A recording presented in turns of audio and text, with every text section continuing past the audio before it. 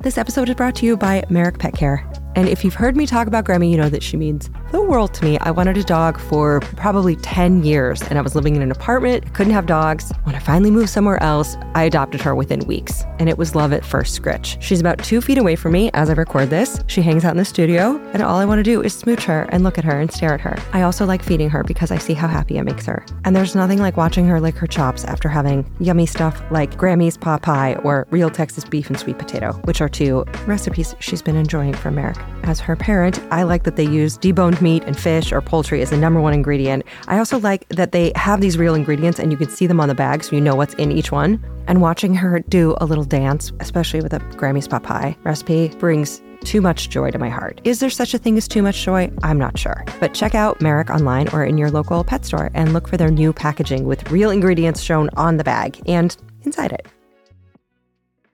Hey, Fidelity. What's it cost to invest with the Fidelity app? Start with as little as $1 with no account fees or trade commissions on U.S. stocks and ETFs. That's music to my ears. I can only talk. Investing involves risk, including risk of loss. Zero account fees apply to retail brokerage accounts only. $0 commission applies to online U.S. equity trades and ETFs and retail Fidelity account. Sell order assessment fee not included. Some account types and securities excluded. Details at fidelity.com/commissions. Fidelity Brokerage Services, LLC, member NYSE SIPC. Oh, hey, it's the room temperature bubbly water that you're sipping like foam. Allie Ward, and we are back, and your relationship with millipedes is about to change because I know you, and you don't think about millipedes enough. So get ready for a new you, one that stops on hikes to sniff worm-looking things that were some of the first terrestrial animals. There's 12,000 species of these, but there might be 5 times that lurking in leaf litter around the world, and you will love them. And you will love this guest. So if you liked the vibe of the Dendrology episode with Casey Clapp, get ready for a ride with this diplopodologist who studied biology for undergrad in Ohio, got a master's in entomology at the University of Arkansas, and his PhD in millipedes at Virginia Polytechnic Institute and State University. You may have noticed he's lived in the South. When he says the word color, it sounds like collar. And if you hear it and it delights you, feel free to take a tiny sip of the nearest beverage in celebration of him. He has been on my list for years to interview, and just this weekend, we got a chance to connect and talk legs. But before we get into it, just a quick thank you to everyone who supports this show at patreon.com/ologies and sent in such wonderfully astute questions. Thank you to everyone who recommends the show to your friends and your enemies alike, and to everyone who makes sure they're subscribed for fresh episodes and leaves reviews, which I honestly tearfully read every one of them. I'm not crying every time I read one, but I do read all of them. And I pull a new one each week to prove it. Like this week's is from R. Grabman, who wrote, "Come for the interviews, stay for the asides," and said that I was the human embodiment of a footnote, which is the highest form of compliment, they said, and I will take that.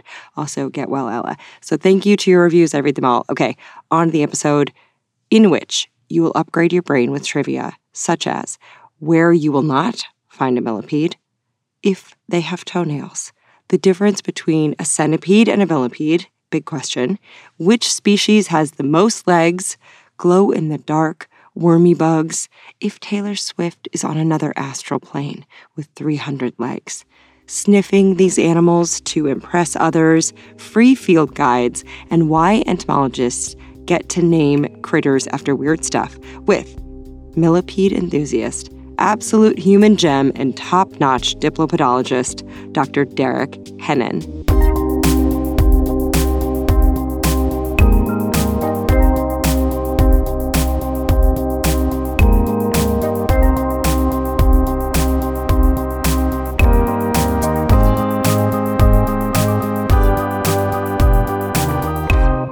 Been on my list. I've had an index card with word millipedes and your email on it sitting on my desk for like 2 years. Well, I'm glad we were finally able to work it out. My name is Derek Hennen, and I use he, him pronouns. Mm-hmm. And how long have you been? Is it wait, help me out. Decapodologist? Diplopodologist. Diplopodologist? I said it wrong again. It's diplopodologist. I don't even know what a decapod is. I think that's shrimps and crabs. Some crustacean. Clearly, the note card just said millipedes. That's all you need. Do you know what is the etymology of the ology? Do you have any idea? Yeah, so diplo coming from, I believe it's Greek for two, and then poda, foot, so 2 foot, because they have 2 pairs of legs on each segment. So a diplopoda. Now, do most arthropods have just one coming off of a segment? Yeah, mostly it's just, that one segment gives you 1 pair of legs. Millipedes are interesting because somewhere in their evolution, they've undergone this fusion of multiple segments into one. And so we call that the diplo segment.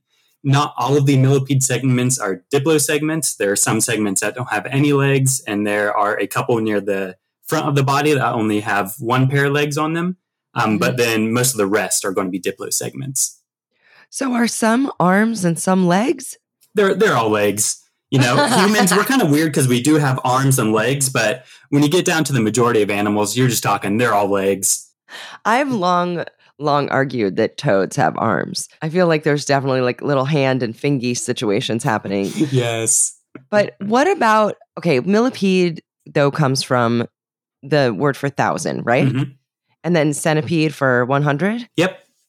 Is there any veracity to either of those names? Well, there didn't used to be, but only a couple months ago, my former PhD advisor, Paul Merrick, he worked with some Australian scientists who had found this weird millipede deep underground from a borehole. I think it was found during some mining exploration or like environmental assessment of some place they wanted to mine. So they had this very, very deep tunnel to put a borehole down there and kind of collect whatever critters were down there. I forget exactly how deep it was, but I looked up the paper, and it was about 60 meters deep, or nearly 20 stories below the earth. The point of it is that they brought up this weird millipede, and it is actually the first millipede that we know of that has 1,000 legs. And so the 1,000-leg nomer was a misnomer until very recently, and now we know, yes, there are millipedes with 1,000 legs. And so most millipedes, they'll have anywhere from, maybe like a dozen or so leg pairs to, 1 or 200, but we had not found one with 1,000 before. Previous to this, the millipede with the highest number of legs was from California. Righteous. And it was around 700 legs. Still a shit ton of legs. I mean, let's be honest. Oh yeah, it's so many. If you round up, it's like, it's almost 1,000. I mean, yeah,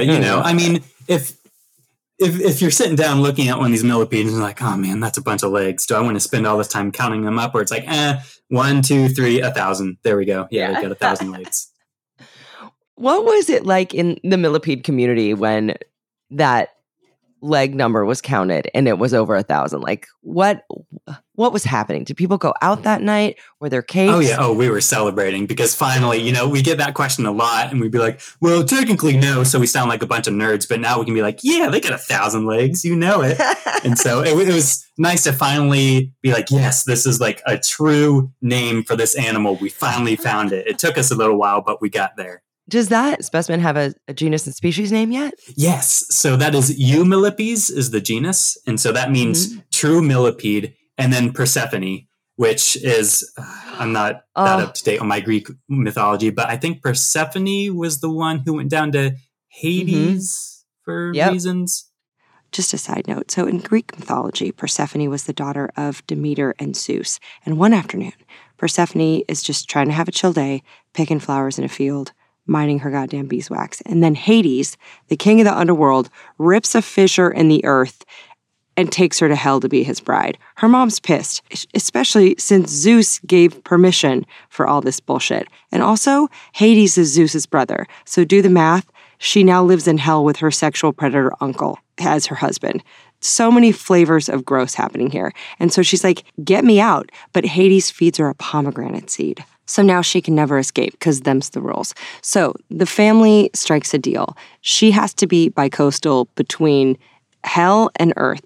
And while she's in the underworld with her gross naked uncle, it's winter up here on earth. So anyway, this millipede that looks kind of like a noodle with a previously mythical number of over 1,000 legs, 1,306 to be exact, lives 200 feet below the surface and is named Eumillipes Persephone. Goth as hell. So, it's a true deep millipede. Oh man, what a find. Did your PhD advisor get to classify and name it? Yeah. So he was on that paper. One of my former lab mates, Jackson Means, he was also on that paper. And so they got it shipped from Australia, and my advisor, Paul Merrick, he counted up the legs, took a good photo of it, and then kind of put a dot every 5 legs or so he could count them more easily. And then Jackson did the genetic stuff for it to see, where it falls out on the evolutionary tree of millipedes. And so it took them a while, but they were able to put that together and work with some other scientists and really produce a really nice paper that got some great coverage in the media, which we're always happy to see when millipedes are mentioned anywhere in the media. And, we were all just happy to see this thing finally come to fruition and get out there. Are millipedes mentioned in the media enough? Are there any pop cultural references to millipedes? Like, when do you tend to see them? When does your Google alert for millipedes go off? Actually, in the past decade or so, we're seeing more coverage of millipedes in the media, which is nice. When we find these supernumerary millipedes, they'll get covered. Supernumerary meaning hella legs. I recently had described a bunch of millipedes stemming from my PhD work, and I named one of those after Taylor Swift.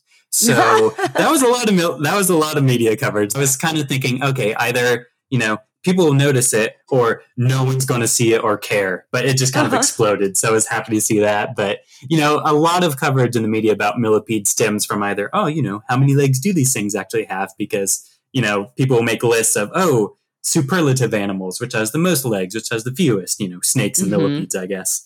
So appreciative of Ms. Swift's songs that Derek named the Tennessee millipede species Nannaria swifti, or the swift twisted claw millipede. And it does have twisted claws, just like the most bonkers nails you've ever seen. So I went to fact check all of this, and one of the top related Google inquiries was, why is Taylor Swift a millipede? And while that is a question for an alternate and perhaps a superior multiverse, the reason she is a millipede in this one is because of the chestnut hue of this 300-legged, dirt-eating tiny beast. So who else gets a millipede named after them? Thanks for asking. Derek's wife, Marianne, got a millipede on her too. And for more on this kind of flavor of cuteness, you can listen to the recent Dipterology episode with Dr. Brian Lessard, who has named flies after Beyonce and RuPaul, among others. Versus other people, typically invertebrate biologists, we have a lot of things to name because there are so many undescribed invertebrates out there, and they're the majority of animal species. So we have all these names to give to these critters. And if I named all these millipedes after some morphological feature, they'd probably be some pretty boring names because their body really looks the same except for their sexual structures. Well, hello there. And, I feel kind of strange just naming them after the sexual structures. So I like to include, some more cultural names or other kind of stories behind the names. Mm-hmm. For example, I took some botany courses during my undergrad career, and I really enjoyed those. And so I like to know what the forest composition was like as I'm going through and finding these species. So I named probably 4 or 5 after just the tree species I was seeing. So there's Nannaria rhododendra, Tsuga, which is hemlock, Myriodendra, which is after tulip tree, which has one of the best scientific names I've ever read. Liriodendron tulipifera. Just, it's gorgeous. It just rolls off your tongue like honey. Okay, there was this one millipede where I found it in northern Georgia, and I was on my own. I was collecting all by myself. I pulled up to this national forest site, and it's got these beautiful hemlocks and rhododendron trees, a beautiful stream just flowing through it. I'm like, this is beautiful. This is perfect for twisted claw millipedes. So I sat down, had a nice lunch. I was thinking about, how easy it's going to be to find these millipedes. And then I collected for about 2 hours, did not find any. And I was like, this makes no sense. This is the perfect habitat for these things. Where are they going to be? And so I got really angry and frustrated. So I use a garden claw to dig up these millipedes because they're under the soil, under the leaf litter. And so I just got so frustrated. I was hitting the ground with that and just digging a hole. And lo and behold, I just saw one of these things pop up from the soil. It's like, I finally found it. And, it just took 2 hours of frustration to finally find it. And I named it Nannaria spalax, which means mole in Greek, because, we're just kind of digging under the soil. Now, is that what it looks like? Is that what field work looks like for you? You have a garden spade, maybe a sandwich, and probably a hat and sunscreen, and you just are turning over leaf litter to see what you find? Yeah, pretty much. I feel like I'm very lucky because from my field work, I got to go to all these just beautiful forests and like state parks, national forests, kind of whatever other places I could get into. And whereas I have some other friends who, for their scientific work, they would be like out in the middle of a cornfield or something in the blazing hot sun and just toiling, whereas I'm, having a nice little sandwich by the stream in a forest. Yeah. And it really is just getting into these places that have a good amount of leaf litter and then flipping logs and rocks, turning over a bunch of leaves, maybe digging into the soil a little bit. And that's how I would find my millipedes. Sometimes I would collect a bunch of leaf litter and put it through something called a Berlese funnel. It's essentially a bucket with a funnel in it. You put all this dirt and soil and leaf litter into that and then put a light above it. And then you put a cup of alcohol below the funnel. Can I get you a drink? And then that'll drive all the millipedes and other bugs down into that cup of alcohol. And then you sort through it later. And it's a great way to get, these tiny little bugs you would never see otherwise. You see the coolest things in the leaf litter. Like, I've been doing this for about a decade or so now, and I'm still finding species I've never seen before. And they're just all under your feet as you're walking through the woods, and you would just never know otherwise unless you just stopped and looked. And so I loved the field work I got to do. A lot of the time it was with my lab mate Jackson. And so we had a good time just driving, throughout the Eastern US, listening to podcasts, stopping at whatever little pull off we could if we saw some good trees. And, we just had a blast going through the forest and finding these little bugs. What were you like as a kid? Like, how did you know that you were destined to become a dipodologist? Diplopodologist? Diplopodologist. How did you figure out that's where your legs were taking you? I mean, it's random. So if you talk to a lot of entomologists, you'll get these stories like, oh, I've been sticking bugs into my pocket since I was 4 years old. Yeah. I was not one of those kids. I was inside playing Pokemon all the time. My dad used to get angry at me. He was like, just go outside. You're always in your room playing video games. And it wasn't until college that I really started to get more interested in biology. And I had some professors who were entomologists. And so if we had a lab, we'd go out into the woods and look for bugs and do all this other stuff. And originally, I'd started college wanting to go into marine biology. But I also went to college in Ohio, and we don't have much ocean out there. But what we do have, particularly in Southeast Ohio, where I was, is a lot of forest. And so once I discovered bugs, it's like, wow, I can just kind of go anywhere and find these cool bugs. And so it just kind of snowballed from there. Getting into millipedes was completely random. I had the opportunity to go to this millipede and centipede identification workshop at a little biological station when I was still an undergrad. And they let me go for free. I learned about millipedes and centipedes, and that just kickstarted it because it was and remains a pretty wide open field. There's a lot of work to still be done. If you think of butterflies or dragonflies, these are groups that are pretty well studied because they're these big insects that are very charismatic and, people like them. They're pretty to look at. But with millipedes and centipedes, there's only been at any one time in North America, at least, maybe half a dozen people working on them. So there's still a lot of species to be described, a lot of behavior to look at and just, figure out the basic stuff of this. You go to your local bookstore, you can probably find a great butterfly guide that tells you all the stuff you need to know for your area. And that just doesn't exist for millipedes and centipedes. Yeah. No one cares enough about them. It's not fair. Exactly. So we need to make them care. And they're so cool. There are so many beautiful ones too. I got into these things and I was like, maybe we'll see if I like them or not. And they just continue to blow my mind. They're so cool. What type of color variation and leg variation? I'm used to seeing the ones that look kind of like our dark brown hot dog.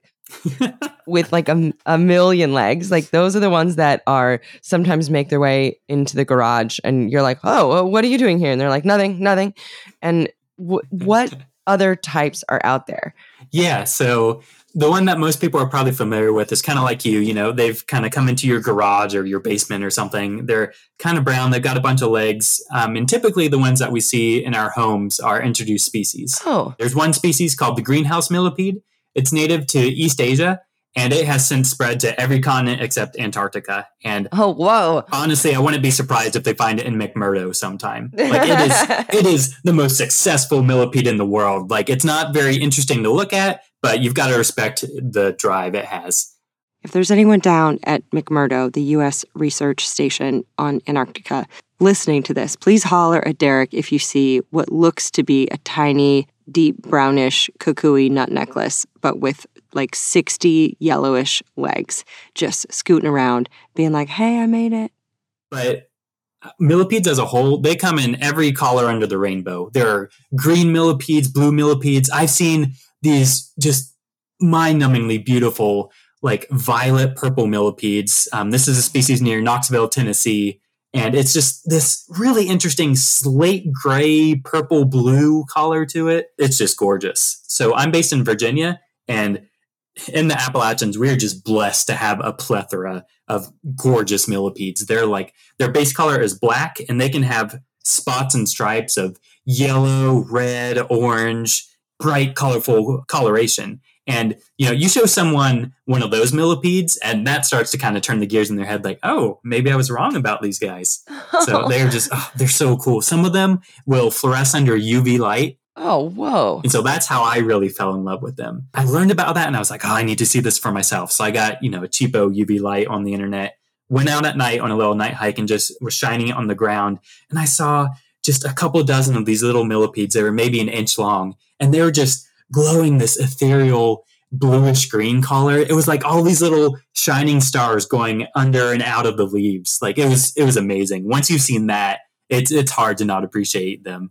They're so just amazing. That's what really made it all click for me. And I was like, yeah, this is what I'm going to do for the rest of my life. Oh, I love that. Do the 6 of you millipede scientists in the continental U.S. have any idea why they might fluoresce under that UV light?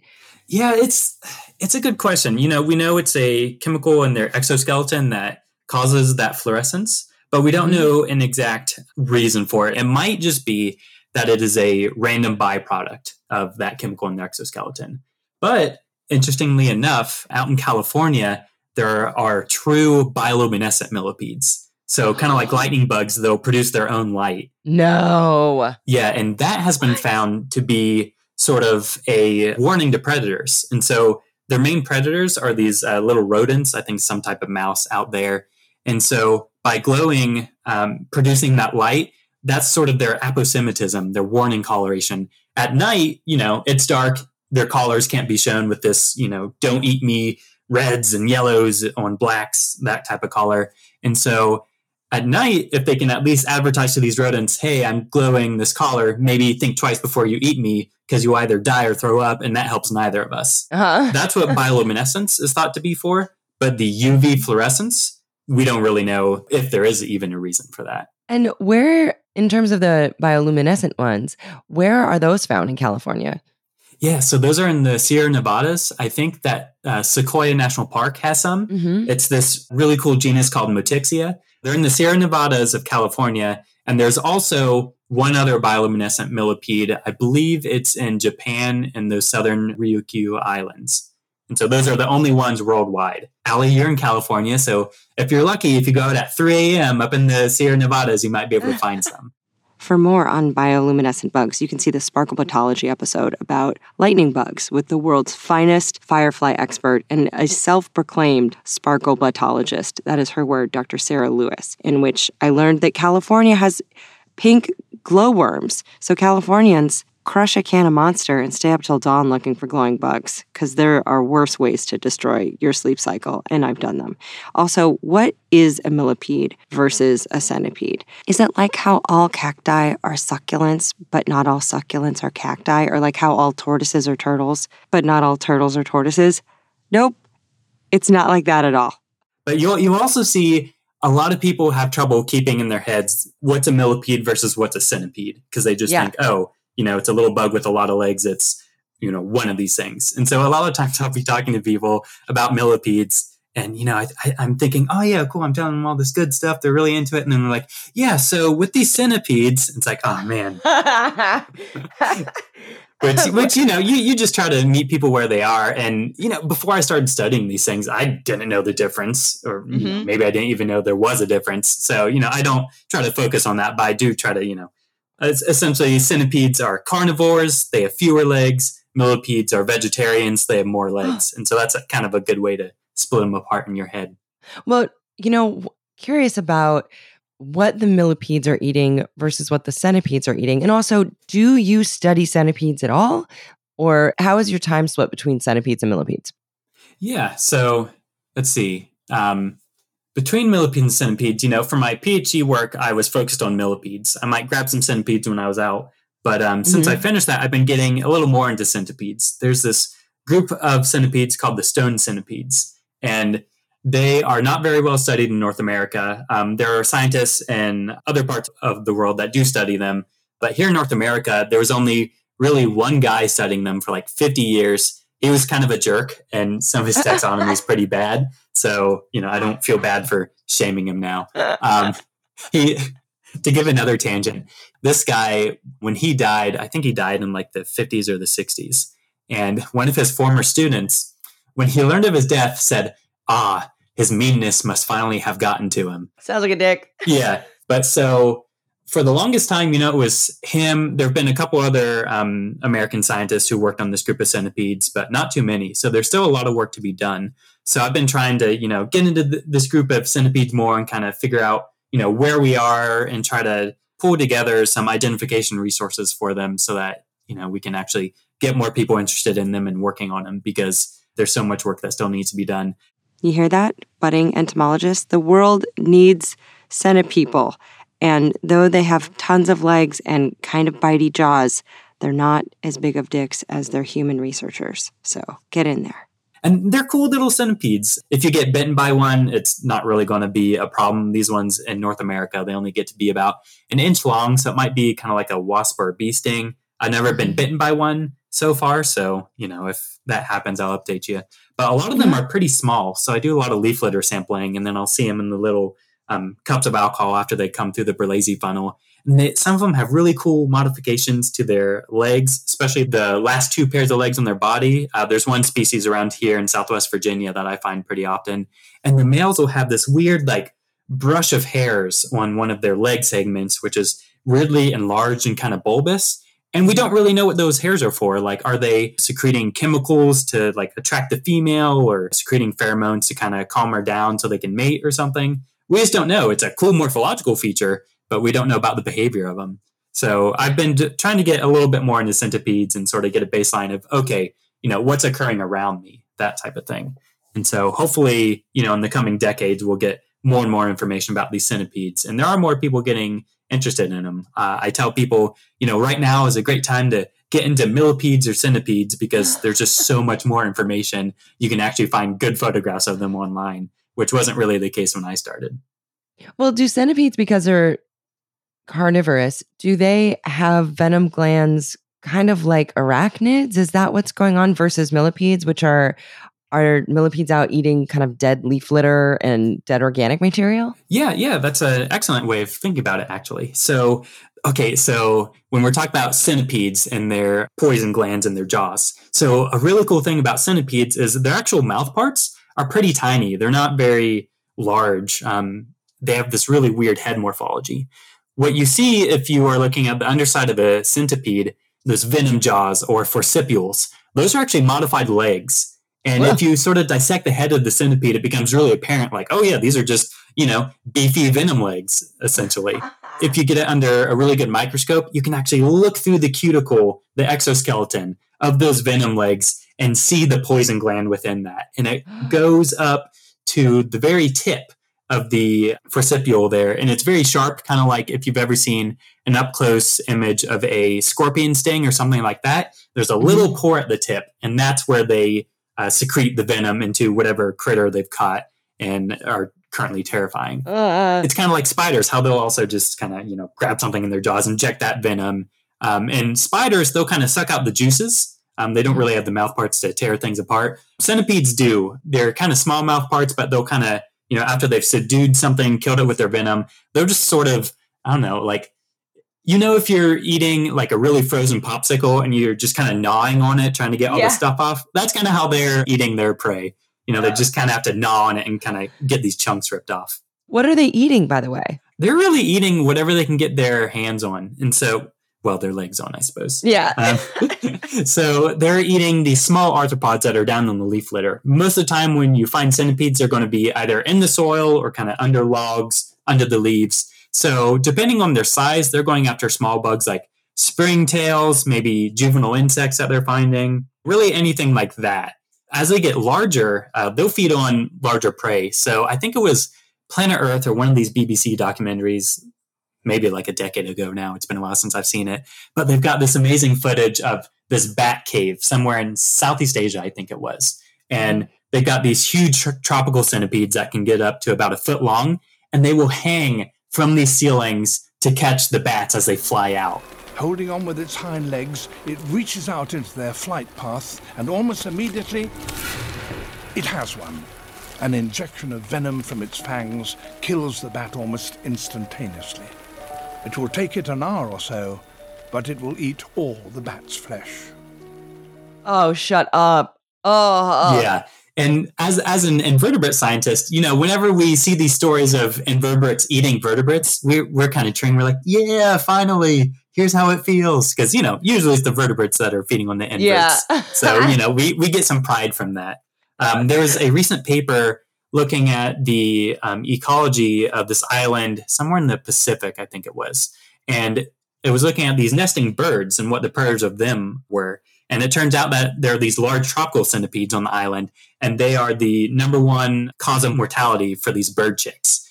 Look this up, and this was on Phillip Island, which is about 900 miles east of Australia, where nearly 4,000 black-winged petrel chicks a year get gobbled by foot-long centipedes. There have been days where you are absent-mindedly scrolling Twitter on the toilet at work, and somewhere on a quiet island, a centipede is eating a fucking bird.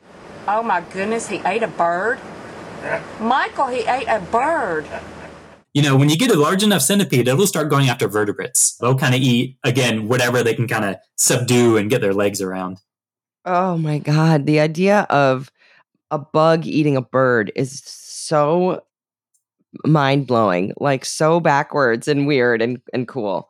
It gives you pause. And, while we're on that topic, I just want to, blanket statement. Centipedes aren't trying to attack humans. Typically you're not going to have to worry if you're kind of around some of these larger tropical centipedes, which that's what the entire group of those centipedes is called. But we do have them in temperate regions as well. Just don't grab these centipedes and you're probably going to be okay. They're not particularly aggressive towards us because we're just a lot bigger and they can't really eat us. So they're going to leave us alone. Are there any species that can send you to the hospital, like a black widow or something? Yeah, if you're coming up against one of these like foot-long centipedes and it bites you, and if you're like immunocompromised or something like that, then it could probably send you to the hospital. It would at least be pretty painful, so you might go there just for that. But typically, you're not going to have to worry about any that are really serious. Can I ask you questions from listeners? Yes, please. Oh, they have some good questions, and I saved some of their good questions because I know it's on all of our minds. But before your questions, let's toss some money like leaf litter at a cause of the ologist's choosing. And this week, Derek asked that it go to the Lower Muskingum Conservancy, which is a land trust in the Muskingum River watershed in southeast Ohio. And it is for conservation purposes. And he said, I spent a lot of time on their lands collecting millipedes when I was in college, and they exemplify why caring about your local nature matters. You can visit muskingumriver.org, which is linked in the show notes in case I am saying that wrong. Thank you to sponsors for making that donation possible. This show is sponsored by BetterHelp. Listen, we're all carrying around just a backpack of stressors and sadnesses. When we keep them all zipped up and the load gets heavier, it can start to affect us negatively. You start to feel misunderstood, sad, resentful. A safe place to unpack that is, you guessed it, therapy. Therapists can help you dump out your bag and work through the heavy garbage that's weighing you down, in my case at least. I've used BetterHelp. They have definitely helped me understand that pushing my feelings down does not actually make them go away. It makes them feel worse. So if you've been thinking about starting therapy, give BetterHelp a try. It's entirely online. It's designed to be convenient and flexible. It's suited to your schedule. You fill out a brief questionnaire to get matched with a licensed therapist. It's so much faster and easier than trying to hunt down a therapist from just online listings and cold calling. That's one thing I love about BetterHelp. And if for any reason you're not vibing with your therapist, you can switch anytime, no additional charge. no drama. So unburden yourself and trauma dump onto someone who's trained for this. So get it off your chest with BetterHelp. Visit betterhelp.com/ologies today to get 10% off your first month. That's BetterHelp, HELP.com/ologies. Okay, your 1,000 questions, including this one, which was also asked by Justine Dahl, Jenna Catalano, Lauren Legg, Megan Ramirez, Asia Yeager, Elijah, and first-time question askers Anna Fraser and Layla Lako, and Mia Manzer wrote in this question. Fucking why? That was the whole question. But Hannah Noost, Eric K, Haley, Mo Casey, a lot of people want to know why. Why so many legs? Well, why not? I mean, don't get me wrong. I would like 700 to 1,000 legs also. I mean, more the better. But from an evolutionary standpoint, why so many legs? Yeah, that's a good question. That often comes up. Essentially, the body plan of a millipede. You've got head, then you got trunk. And so trunk is just all the other segments after the head. Mm-hmm. And so they have a segment right after the head called a column. And it's kind of larger, usually kind of quadrate. Quadrate just means square, side note. So their quadrate column is just a big square-ass neck. Think of it sort of like a bulldozer or something. They have this plate that they can push against stuff. And in their daily lives, what they're mostly doing is kind of burrowing around and moving stuff. And so having all those legs and that plate right at the front of their bodies, all those extra legs give them a lot of power. And so that helps them push away like soil particles, pieces of wood, things like that, and helps them be able to burrow and tunnel around. And so probably why they have all those legs is that it gives them a lot more power to be able to really push through or wedge themselves into tight spaces. Some of these millipedes with many legs, like Eumillipes persephone, that true 1,000-leg millipede, it's probably also using all those legs because it's living deep down underground in the soil. Maybe that kind of helps them grab onto soil particles and be able to move around a lot. When you get that many legs, it gets a little bit tricky to even walk, on the top of the ground. And so typically when you see a lot of legs on a millipede, they're going to be kind of down in the soil and able to move around, grab into soil particles and move their bodies around that way. I've seen some of these millipedes just like on a countertop or just like kind of out of that very tight soil crevice space. And they're not very good at moving. They kind of wrap around. They're just sort of looking for stuff that they can wrap their legs around to really propel them and move around with. And so, if you have all these legs and that pushing plate, that gives you power to burrow around or just to grab onto soil particles so you can actually move through the substratum. So it makes much more sense to watch them walk through dirt than it does on your garage floor. Yeah, pretty much. Like if you ever see them on your garage floor, they might kind of slip or they'll sort of start to climb a wall and then fall over. It's kind of cute, actually. You know, I sometimes keep them in these little cups when I'm working with them, and they'll just kind of go around the edge and then try to go as high up as they can, and then they kind of fall over and, they're kind of embarrassed and try to right themselves. But, if they're just in the soil and kind of, or like under a log or something, that's where they like to be. That's where they can really move around and show off how good they are at just moving and living. That makes me feel so much better for them because, yes, I think we're used to seeing them looking awkward, but they're like, yeah, I'm just out of my element, dude. I love that for people that only have 1 to 2 legs, maybe tops, that just the idea of like, how could you possibly need those? But if you are walking through a bunch of rocks and pebbles, like you would want, obviously, more limbs to get them out of the way, Oh, yeah. How badass. One of the coolest things, too, you can find this pretty easily online, but if you look up just like a slow motion video of a millipede walking, it's weirdly beautiful. They have what's called a metachronal gait. And so that's different from like a tripod gait of most insects where they're moving 3 legs at once. Millipedes, when they're moving, this is another cool thing about their diplosegments that we talked about earlier, how most of their segments are fused together. Within each of those diplosegments, they have 2 ganglia, so 2 tiny brains in their bodies. And as they're moving, their brain sends a signal, okay, let's move forward. That signal cascades down the body through each of these tiny brains, which then tells those legs to move. Brains in its legs, like a chain reaction of leg brains. And for more on why people are horny about this, you can see articles like the recent Science piece titled "Centipedes, the Envy of Engineers, Inspire a New Generation of Robots." Leg brains, hundreds of leg brains. And so as it's moving, you just see this like wave motion of the legs moving together. And it is super cool to see. And if you ever find a millipede out and about, if you just kind of watch it, kind of stop, and maybe if you think that millipede has too many legs, I'm freaked out, maybe just kind of deep breaths, calm down, just watch it walk, and it's strangely beautiful and hypnotizing. Do you find that people don't quite understand the work you do because we have a fear of so many legs? But then again, people are freaked out by snakes because they don't have any legs. Have you, in the 10 years you've been doing this, seen patterns to what people are squicked out by? Yeah, it's definitely, if there are more legs that are longer, then the freaked out factor is higher. So if you take something like a house centipede, which people are familiar with, these are an introduced species in North America, and they're often found in basements or like bathrooms. They like to hang out in your tub or your sink.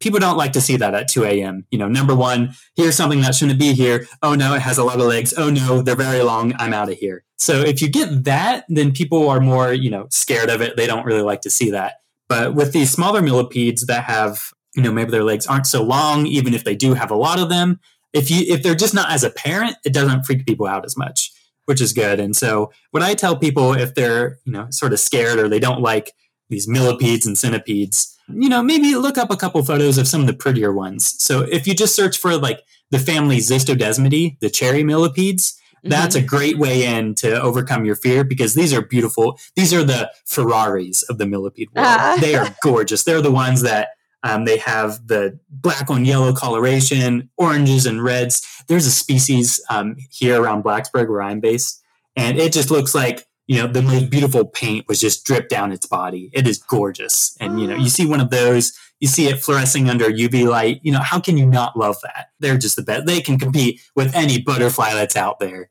easily. And so it's sort of like this exposure therapy. If you're kind of freaked out or scared of these things, little by little, if you kind of look at the ones that are easiest to appreciate first, that'll kind of help you overcome that fear. And so that's what I try to suggest to people. You know what? Let's try and mend a fence here. When it comes to house centipedes, do you have any advice for people who do see them, say, in the sink or on a wall? Because I feel like house centipedes are the bug that gets texted to me the most by friends who are terrified, being like, what is this? I think I found a new species, or maybe aliens have landed, or something of that nature. Do you have any advice for people who encounter a house centipede? Because they do look like feathery with legs. It looks like an eyelash strip, 2 eyelash strips fused with a worm in the middle, Oh, they do. Oh, that's amazing.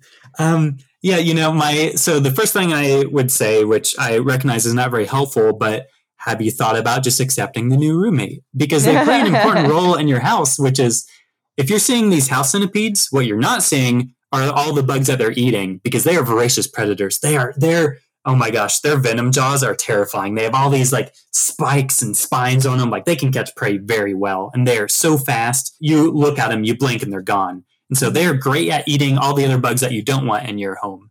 And so, typically they stay out of the way, but sometimes your paths cross, but that is how they pay rent. The other thing I would tell people, if, they've got enough roommates or they lived with roommates for long enough, if you can take like a Tupperware container or a large cup or something, if you can kind of very carefully put that over the centipede, slide a piece of paper onto there, and then you can just take it outside and throw it out, and then you don't have to worry about it anymore. But, I am so excited whenever I find one of those in my home, because I'm always like, oh yes, finally. I've only found maybe 1 or 2, and I lived in the same place for, like 7 years at this point. So I want more. Send me your house centipedes. I will take them. Or at least take a picture and post it online and let others know, like, these eat baby cockroaches. They eat the things that you don't maybe want in your house. So they're doing good work. They deserve to be there just as much as you do. But we had a lot of listeners: Victoria Edding, HBG, Chris Curious, first time question asker, Leela Mancad, wanted to know about the smell. Chris asked, why do they smell weird when you pick them up? Leela or Lila asked, I heard they don't sting but produce hydrogen cyanide.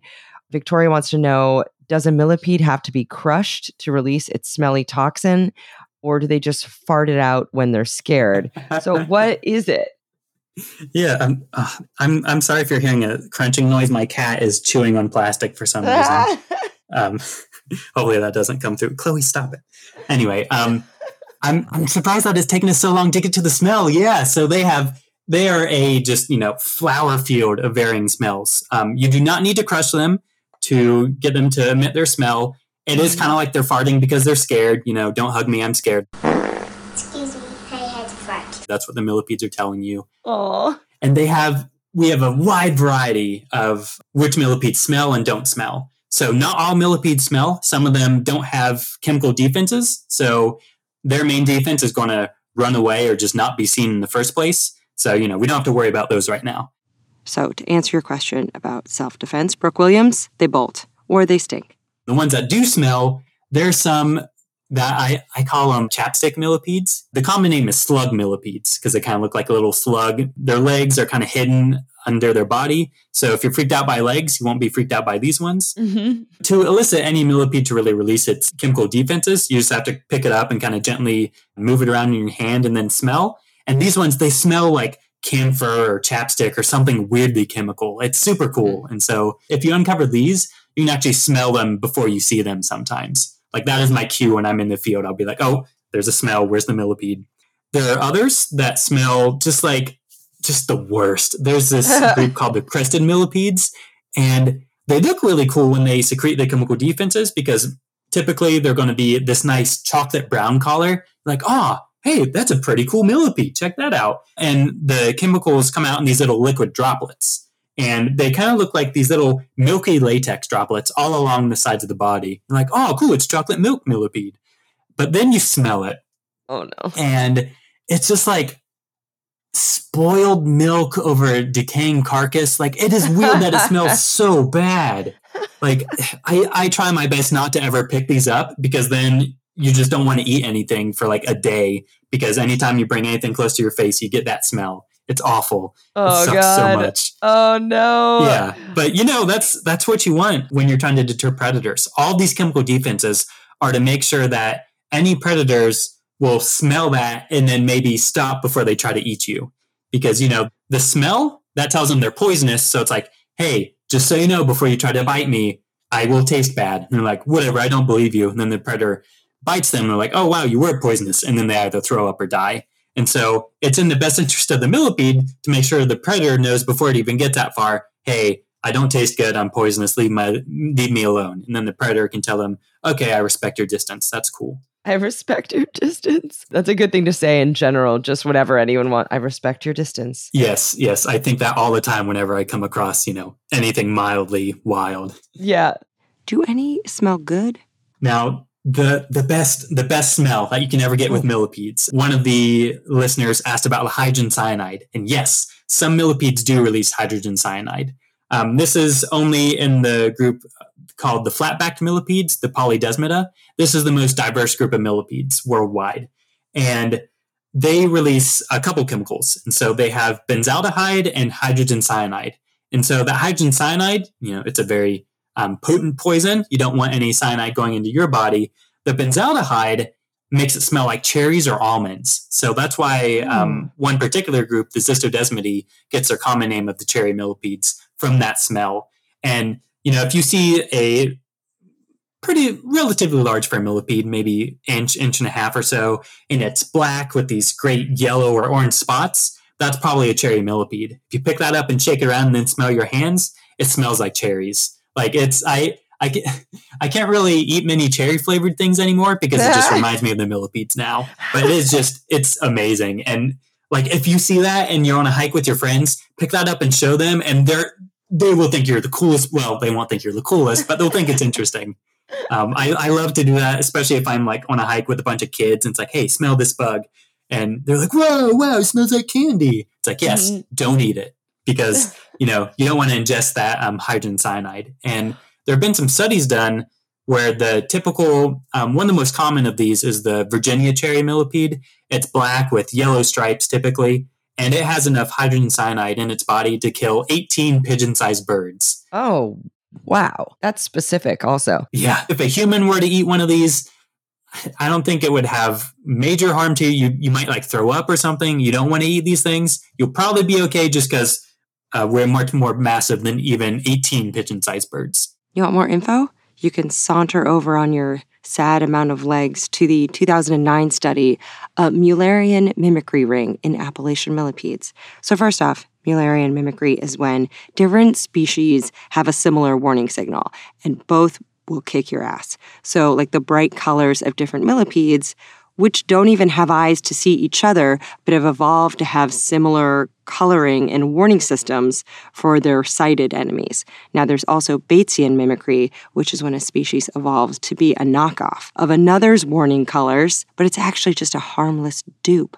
Can you believe it? But the millipedes in Appalachia that look alike squirt this noxious stuff from an opening called an oosopore. So go on, get it.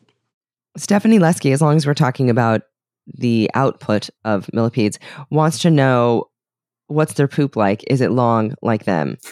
This is such a specific question. Oftentimes it's liquidy and gritty because they're mostly feeding on leaf litter. And the way they do that, they're not very picky. So they just sort of go through the dirt and the leaf litter and just kind of like have their mouths open and they're just kind of gnawing at whatever. So their guts are typically filled with a lot of soil, leaf particles, dead leaf particles. And so I've picked up enough millipedes. I've been pooped on by a lot of millipedes at this point. And usually it's kind of liquidy and brown and, you know, you'll clean it off or wipe it off and it just kind of leaves some mud because of all that dirt that they've ingested. So typically, you know, it's pretty dirty and liquidy, but there are some millipedes. The best example, which here in North America is Narcissus americanus, the giant American millipede or the ironworm. And it's one of our largest millipedes, at least here in the eastern U.S. It can grow to be about 4 or 5 inches long. So, you know, pretty big sucker.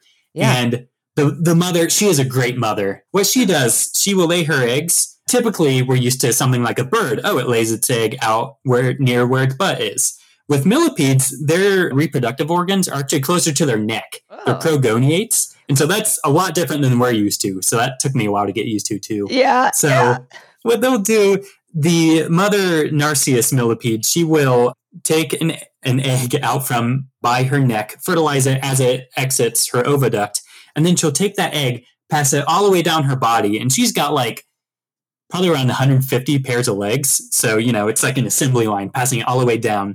She will then take that egg and just take it a little bit up her butt to then encase it in her poop and really squeeze that to get any excess water out, and then place that in this nice little poop ball. And so if you were to open up one of those poop balls, it has a nice little egg in it. Oh my God. And that poop ball protects the egg, you know, from desiccation, other elements, something coming up to eat it. And then when that tiny little baby millipede hatches, it will eat its way out of that fecal pellet as it does, and it ingests some of that fecal matter, and it gets some of the microorganisms from its mother so that it can then digest those dead leaves. Thanks, Mom. So it is just, you know, a perfect example of a loving mother doing everything she can to set her children up to have a successful life. You'll sometimes come across these little piles of poop, and if you open them up, you can find these little eggs. Can you imagine just getting smeared, just like a mud mask, like, bye-bye, baby, and then you just leave them. You leave a batch of your babies, and you keep walking. And she will lay, you know, multiple batches of eggs. She'll lay like over 200 eggs, maybe even more at different points in her life. I'm glad we're addressing this because Leah E. Anderson and Morgan both want to know about congregations of them. Leah says, this summer I was at a state park in Wisconsin. During a hike, I came upon thousands of millipedes on the ground, crawling up trees and rocks and even in the creek. And Morgan says, I went camping last weekend and found many millipede friends in the bathrooms. Why are they congregating in a relatively clean building? Do they all hatch at once?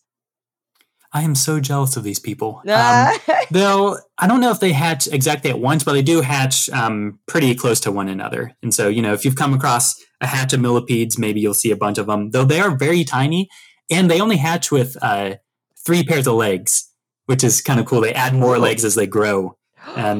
But when we're talking about these congregations of millipedes, like especially if people are seeing them kind of roaming across the landscape, I still have never seen that. I've never seen this just mass of millipedes migrating.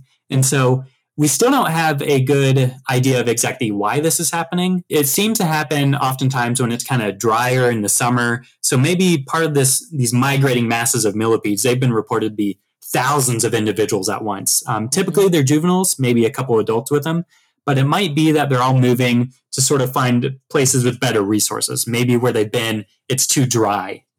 So during the summer, that makes sense. But millipedes it's dangerous for them to be in these very dry areas because unlike insects, which have a nice waxy coating on their exoskeleton to protect them from drying out, millipedes typically don't have that. And so they need to be able to be in these moist, humid habitats so that they don't just, dry up into a husk and die. Mm-hmm. And so it might be when there's a big mass of them, they're just trying to find a better place to kind of hang out and eat some dirt and leaves. Mm-hmm. But we don't have a great idea of exactly why it happens. But you'll see images pop up on like iNaturalist or social media where people are freaked out by why all these millipedes are here. Sometimes it'll come into people's basements. I had a friend send me a photo of her parents' basement. They were removing buckets of millipedes, which ended up bringing the greenhouse millipede. And they like these, humid, wetter areas. And so they like to really go to these places that have a lot of water available for them. Buckets of millipedes. That sounds like a genre film, just like a horror film. Also, I think that you should know that according to the 2020 paper titled Genital Morphology and the Mechanics of Copulation in the Millipede Genus Pseudopolydesmus, published by researchers at the Field Museum, when engaged in lovemaking, male millipedes will jizz behind their second set of legs, and then they'll goop it up on their own legs, just sending it down the line to the seventh set of legs before they hand it off to a female's neck vagina. And all of this business really just makes our sci-fi aliens seem boring. And I was sitting there poring through the studies, CT images of boning millipedes and these electron scanning arthropod genitals, and it just became apparent that we're the aliens abducting creatures to study their junk. It's us. First-time question asker Amy Zucker Morgenstern wants to know, they grow by adding segments, right? So how does that work? If you look closely at an adolescent millipede, will you see a lot of partly formed segments or segments that haven't let their legs down yet or what? And Greg Wallach wants to know, do millipedes actually keep growing if they get cut in half or lose limbs? Does that happen? Oh, so if a millipede loses some limbs, generally it'll be fine. If you cut a millipede in half, it's going to die. So avoid doing that. You don't want to do that. Okay. Yeah, but they do add more segments throughout their life. And so if you look at a baby millipede, it's got 6 legs. You're like, okay, cool. It's going to have a couple of segments at the end of the body that are legless. And so as it molts, it'll add legs to those legless segments. And when those legs get added, it adds a couple more rings without legs. And so it'll keep doing that. And that's how it adds the legs. It's just kind of the slow growth. During each molt, they'll be able to add more legs to them. Ooh. Some millipedes, they will keep doing this throughout their life until they die. Just keep adding more and more legs. Most other millipedes, though, they'll reach a certain point and then be like, okay, that's enough. And, that's where they'll end with their legs. A lot of the millipedes, like the flatback millipedes that we've talked about before, those will have about 20 pairs of legs. And then they're like, okay, that's good enough for me. But some of these longer cylindrical millipedes, they'll keep adding for a little while. You're not going to see these kind of half-formed legs jutting out, but you will see these legless segments at the end of the body. It almost looks like it has a weird tail there. You're like, oh, why are there no legs here? Is it injured? No, it's still just growing. It's adding them as it goes along. It's just awkward. Yeah. It's just an awkward teenager. A little bit more of a slug-like look. Cute. And like, I'm just waiting for my legs to come in. It's fine. Anna Hanlon's a first-time question asker and said they asked their grandma if she had any questions about millipedes, and their grandma asked, do they have toenails? Do they have toenails? Kinda, I guess. They have little claws, and so if you look very closely at the end of a millipede leg, they got these various leg segments called podomeres, and they'll get all the way to the end where you've got a tarsus, and then attached to that last tarsus, they got a little claw jutting out. And so, I'd consider that a toenail. Oh, that's amazing. Yeah. And so they'll have, kind of that main claw. One of the groups of millipedes that I studied were the twisted claw millipedes. And they're called that because the males, on some of their anterior legs, they have these really weird, they're twisted and kind of spatulate claws. We don't know what exactly they use them for. Maybe it's to hold on to the females during mating, but the females don't have them. Only the males have those twisted claws. And they're super cool to see. If you Google twisted claw millipede, you'll be able to see what that looks like. So yeah, they do have toenails. That's so good to know. I would have thought that was a definite no. And now we know. if you let them walk on your hand, like if you see one of those giant American millipedes, put it on your hand as it's walking along, it almost feels like little Velcro kind of moving along. And that's the little claws going into your skin and just trying to get a hold on. It kind of tickles. It's fun. Megan Duffy, first-time question asker, wants to know if you've seen the Charlie the Unicorn episode with the giant space millipede. Of course, yes. I saw that when it came out. I am a millipede, I am amazing. I command you to gaze upon my face. Sometimes that song gets stuck in my head, for sure. And finally, Will Clark, first-time question asker, wants to know, do they make good pets or better left outside, munch and poop and stuff? What do you think?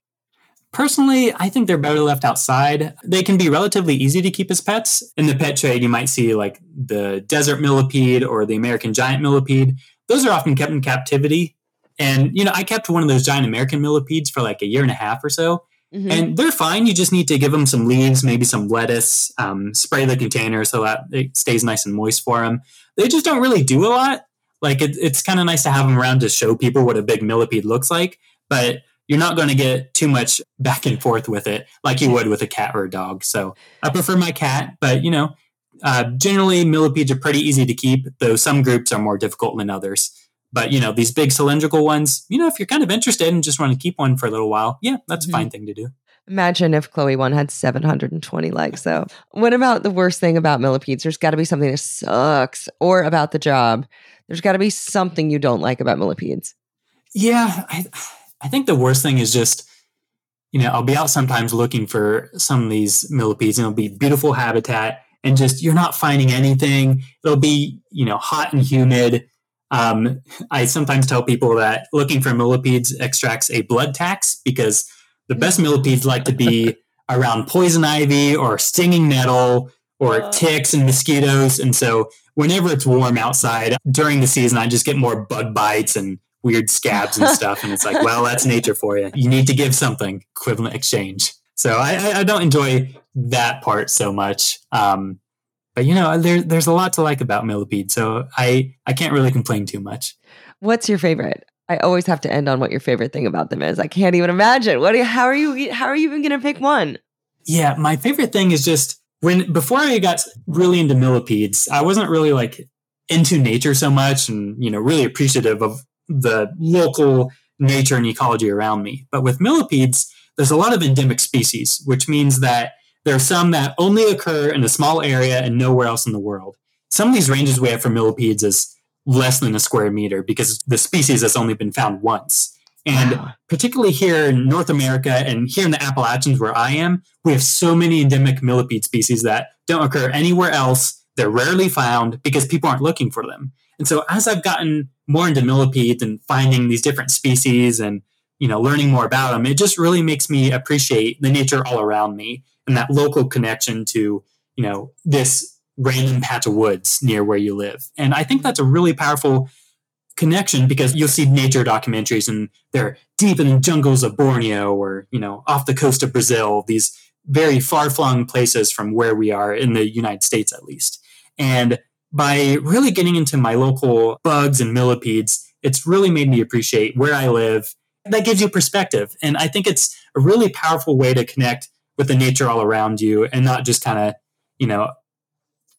to make sure you care and kind of think about, okay, here's a patch of trees. Should we make it a parking lot or leave it as a natural area? I hope that, even if you kind of look at a millipede or a bug or any part of nature, that you can find that way to really connect with the place where you live and not just kind of think, oh, all the cool stuff is far away, so why does this even matter? Mm-hmm. And that perspective, I've really enjoyed kind of learning more about my local nature and especially millipedes. And there's always something new, like these millipedes and centipedes. And we didn't even talk about these other related myriapods called pauropods. They look like little Twinkie potatoes that are maybe 2 millimeters long. And I go crazy whenever I find one. They're so cool. They're so neat. And no one knows about them. The world expert on this was a guy who lived in Sweden, I believe. And he was in his 90s. He died a couple of years ago. And so there's just no one really working on these things anymore. And so, we need ambassadors for these little bugs. It doesn't have to be millipedes or pauropods, though I hope it is. You can contact me and I'll talk to you about them. But, whatever nature's around you, I think it's important to be an ambassador for these cool parts of nature that you might not think about otherwise. Well, keep up the amazing work. It's really wonderful to follow you on social media because I feel like if ever there's going to be any millipede news, you're going to be the one breaking it and disseminating the information. So I got very excited. Well, thank you. Where can people find you and find more of your work? Yeah, you can follow me on Twitter. I'm at Derek Hennon. I also have, if you just want the millipede and centipede news and nothing else, you can follow my millipede specific account, which is at Dear Millipede. So, if you have a question about millipedes or centipedes or want to send me some or just a cool photo of one, you can send to me on Twitter. You can find my emails out there. But yeah, Twitter's probably the best way to contact me. What about books? Any future books? Oh, yeah. Oh, gosh, I completely forgot. Not future books, but I finally did do something that I've been wanting to do for a decade now, since right when I got into millipedes. So I grew up in Ohio. That's where I learned millipedes. And as I was trying to pull together, just a basic, what millipedes are around me, it was very difficult to do because there weren't any field guides for any millipedes in North America. So I fixed that. I worked with my colleague Jeff Brown and people at the Ohio Division of Wildlife, and we put out a free guide to Ohio's millipedes. And it's got beautiful photos, mostly from other people who very graciously let me use their photographs. But if you just Google Ohio Millipede Guide, you can find a PDF of it online for free. It's very specific to Ohio, but you can use it to kind of get an idea of what groups of millipedes might be around you wherever you are in the US and Canada. And so you can also get a printed copy if you contact the Ohio Division of Wildlife.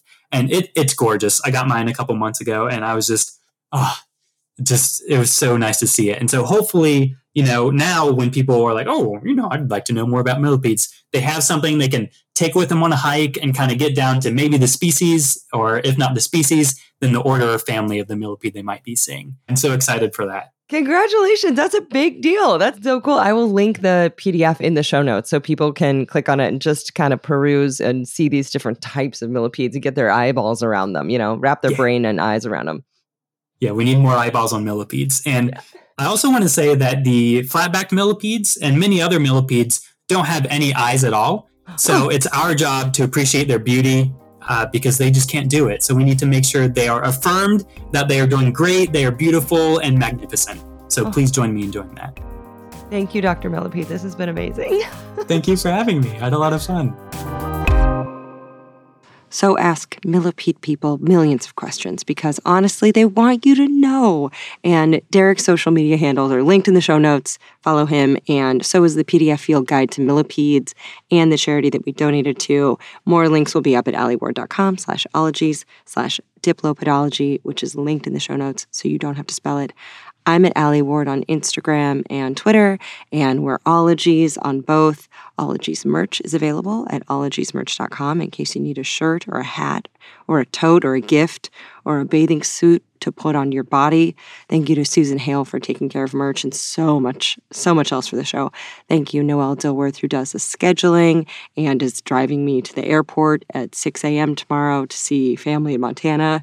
Thank you to Aaron Talvert, Shannon Feltis, and Bonnie Dutch, who admin the Ologies Podcast Facebook group. The Wordery makes professional transcripts, and Caleb Patton bleeps them. Those are up for free at alieward.com/ologies-extras. Thank you, Kelly O'Dwyer, who does the website. We also have short episodes called Smologies that are condensed.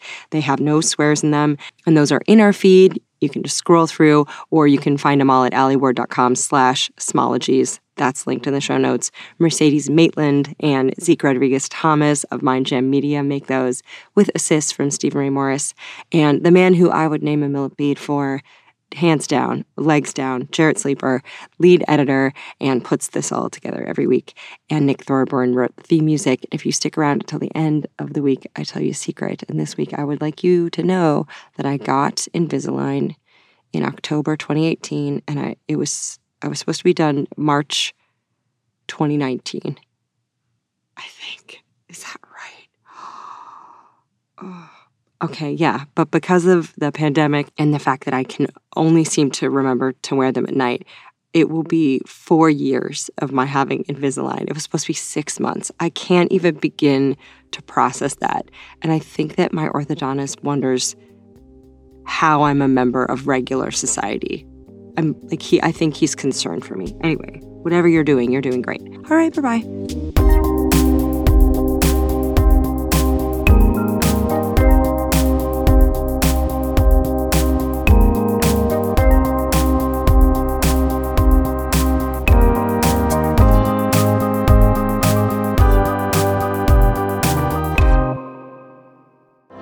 Molly, look at those legs.